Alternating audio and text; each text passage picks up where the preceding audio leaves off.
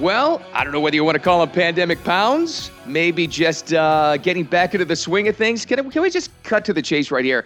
In many ways, a lot of us have just gotten plain old fat.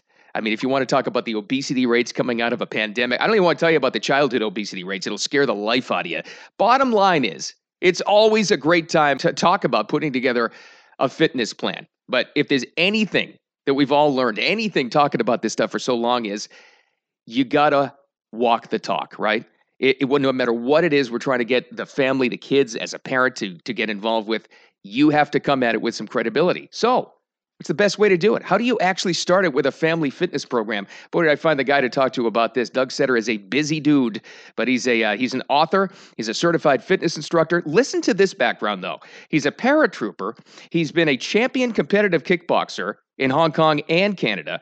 His latest book is Fit Femme After 50, but I think it applies to everybody. Doug, you're a busy guy, like I said, so thanks for your time. I appreciate it. Oh, no problem, Bill. I'm glad to be here. I think it's a common challenge, though. I'm hearing it from so many people. You know, just doing this podcast, obviously you hear from a lot of parents, right? In the same situation, whether they have teenage girls like I do or even older kids, you know, maybe they got a family living together or very, very young kids. One of the biggest challenges is trying to, for us, even as adults, trying to get off the couch and, get back into the swing of things, but then to try to motivate somebody else. But I think pretty much you're living proof you can do it, though, right? Oh, yeah. It's, I find that I work in these micro workouts. And in the case of my 12-year-old daughter, she refuses to do so many things. Right. Oh, not a problem. Guess what? We're parking a little further away from the mall. You're right, exactly. It's where you don't even think it's a workout, but you're actually getting some leg work in there. I've got a similar thing where having two teenage kids, one of them is incredibly physically active.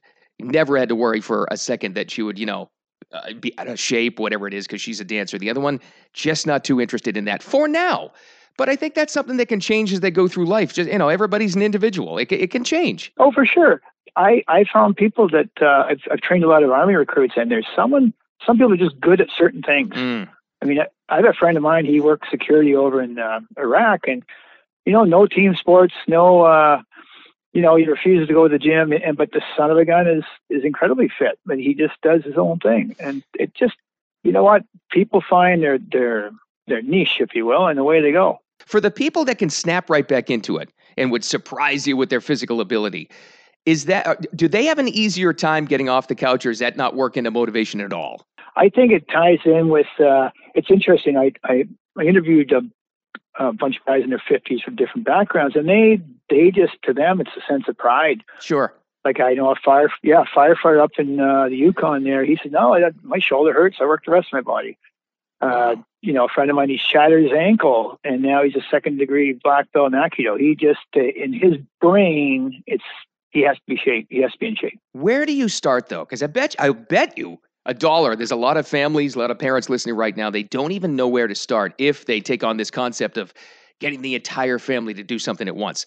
Is it better to start with those small micro goals? Exactly, because then you slide into it. It's like next thing you know, you're doing it. Case in point, I had a recruit one time. He said, "Sergeant, I can't breathe." And I said, "Well," and we talked about it for 10 minutes. Huh. So we're walking along carrying heavy packs, and I go, "Well, look back there. How far are you going?" "Yeah." And we've been talking for 10 minutes. He goes, "Yeah." "So what does that tell you?" "Oh, I guess I can breathe." "Yes, you can." Hey, keep going. Right. I try to just do something small, like you said. We're going for a walk. We're going to the corner. "Oh, by the way, try this." "Oh, really?" "Yeah, no, try this. Try this." And next thing you know, you're engaged. I call a 5-minute rule. It works for me because I'm not always motivated. And I tell myself 5 minutes. Okay, 5 minutes. I can walk to the end of the block. I can start doing push-ups, scrub the toilet for 5 minutes. Right. And usually that momentum gets you going. It's usually the start that stops most people. You've applied this to your latest book is Fit Femme After 50. I believe I got the title right there.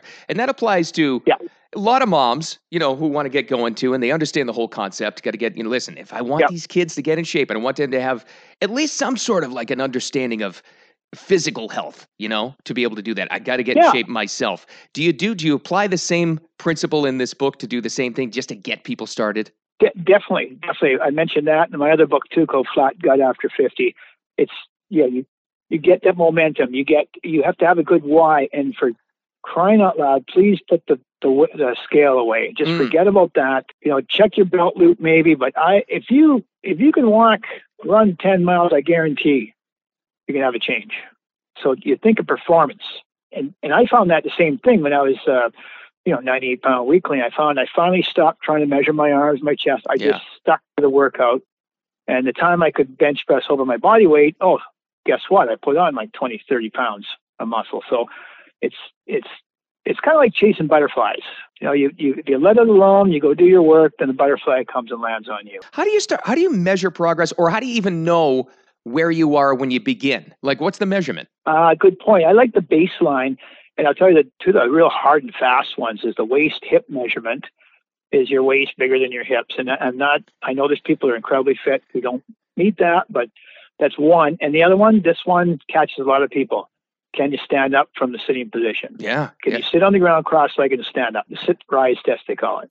Just write down where I'm at now. How far can I run? How many push-ups can I do? Just some kind of baseline, anything. And then I like to make little marks on my calendar, and every now and then give myself a test run. Like, okay, I am a little further than I was before. But you have some kind of sense of progress. Otherwise, you get this hang up with perfectionism. Mm-hmm. And you gotta be an Olympic athlete, or you're a complete failure, or you have to be the next cover of GQ or complete, and I noticed this. I'm talking to people and listening. I said, no, hold on. We're 40, we're 50. It's cool. Let's just get out there and have a good time. Is that the focus on fun that every good motivator always talks about too? Because it's like, let's say you want to measure the progress, with the kids and the family fitness program, it's going well, but is it something you want to put on a wall and chart it, or most even younger people going to go, oh God, it's like I'm getting graded again. Should you even try it, or is that something you should track privately? That's a good point. I like putting it in front of me personally, but I would log it somewhere, because later on, when people are kind of losing their momentum, so wait a minute. We didn't walk 5 miles a day. However, look at this. This month we did this many. We did this.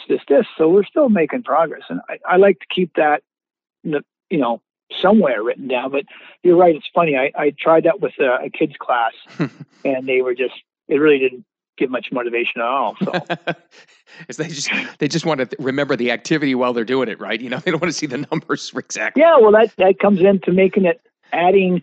There's a thing called the Premack principle, and you want to link it with something enjoyable. So obviously, if I'm having a social time, I'm working with a rowing team together, and having a good time, it programs in my brain. It's not bitter medicine. On those cold, wet days where I have to train inside, I try to give myself. I'll even pay myself sometimes.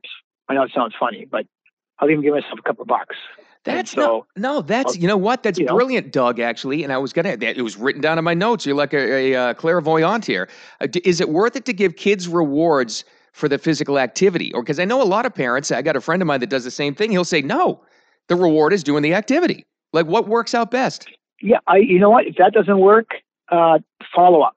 Because at the end of the activity, like I took my daughter running around the track one time, and that was drama. But in the end, okay, we went down to a store, looked at clothes, because she loves doing that. And it's something small at the end of it. Yes. And I do the same thing when I'm writing. I have a piece of dark chocolate there, and okay, you finished 4 pages, you can have that chocolate. And you got to program your mind that it's going to be good, or I do enjoy it. And it's not bitter medicine, because then you lose momentum. Let me ask you this before we wrap up, Doug. This goes to the kickboxing side of you. This is near and dear to my heart, because I know the workouts. I understand it. I understand the mental toughness you have. I've thought for years, and I started thinking this when we started doing a parenting podcast. We talk about a bullying problem. And you talk about exactly what what we say today. Kids are, out of shape, and we know that. We look at the childhood obesity rates. Well, just throwing this out there, what would you think about the idea in national education programs where we can skip climbing the ropes for a gym class, or playing tag or something? Why don't we just teach kids that kind of physical fitness, like kickboxing and self-defense? Wouldn't that take care of all kinds of problems? I agree totally. I remember I was on an exchange trip in Japan. Martial arts are part of the school. I think it's a really good thing. I think it's great, because a lot of individual kids don't have the money, the time, whatever, for some of these more expensive sports. That's true. And let's face it, if you got that attitude, you have a whole bunch of martial art trained kids. It's like, well, if you get into it, they're going to pay you, right? And right. plus you're also self-disciplined. That's what I like. I mean, I've seen kids, I've trained kids in kickboxing, and it's so awesome to see them. They get that look of determination. They walk straighter. They're a little more self-confident. They feel good about themselves. And I'm all over that. I think we got to really up our fitness in our schools.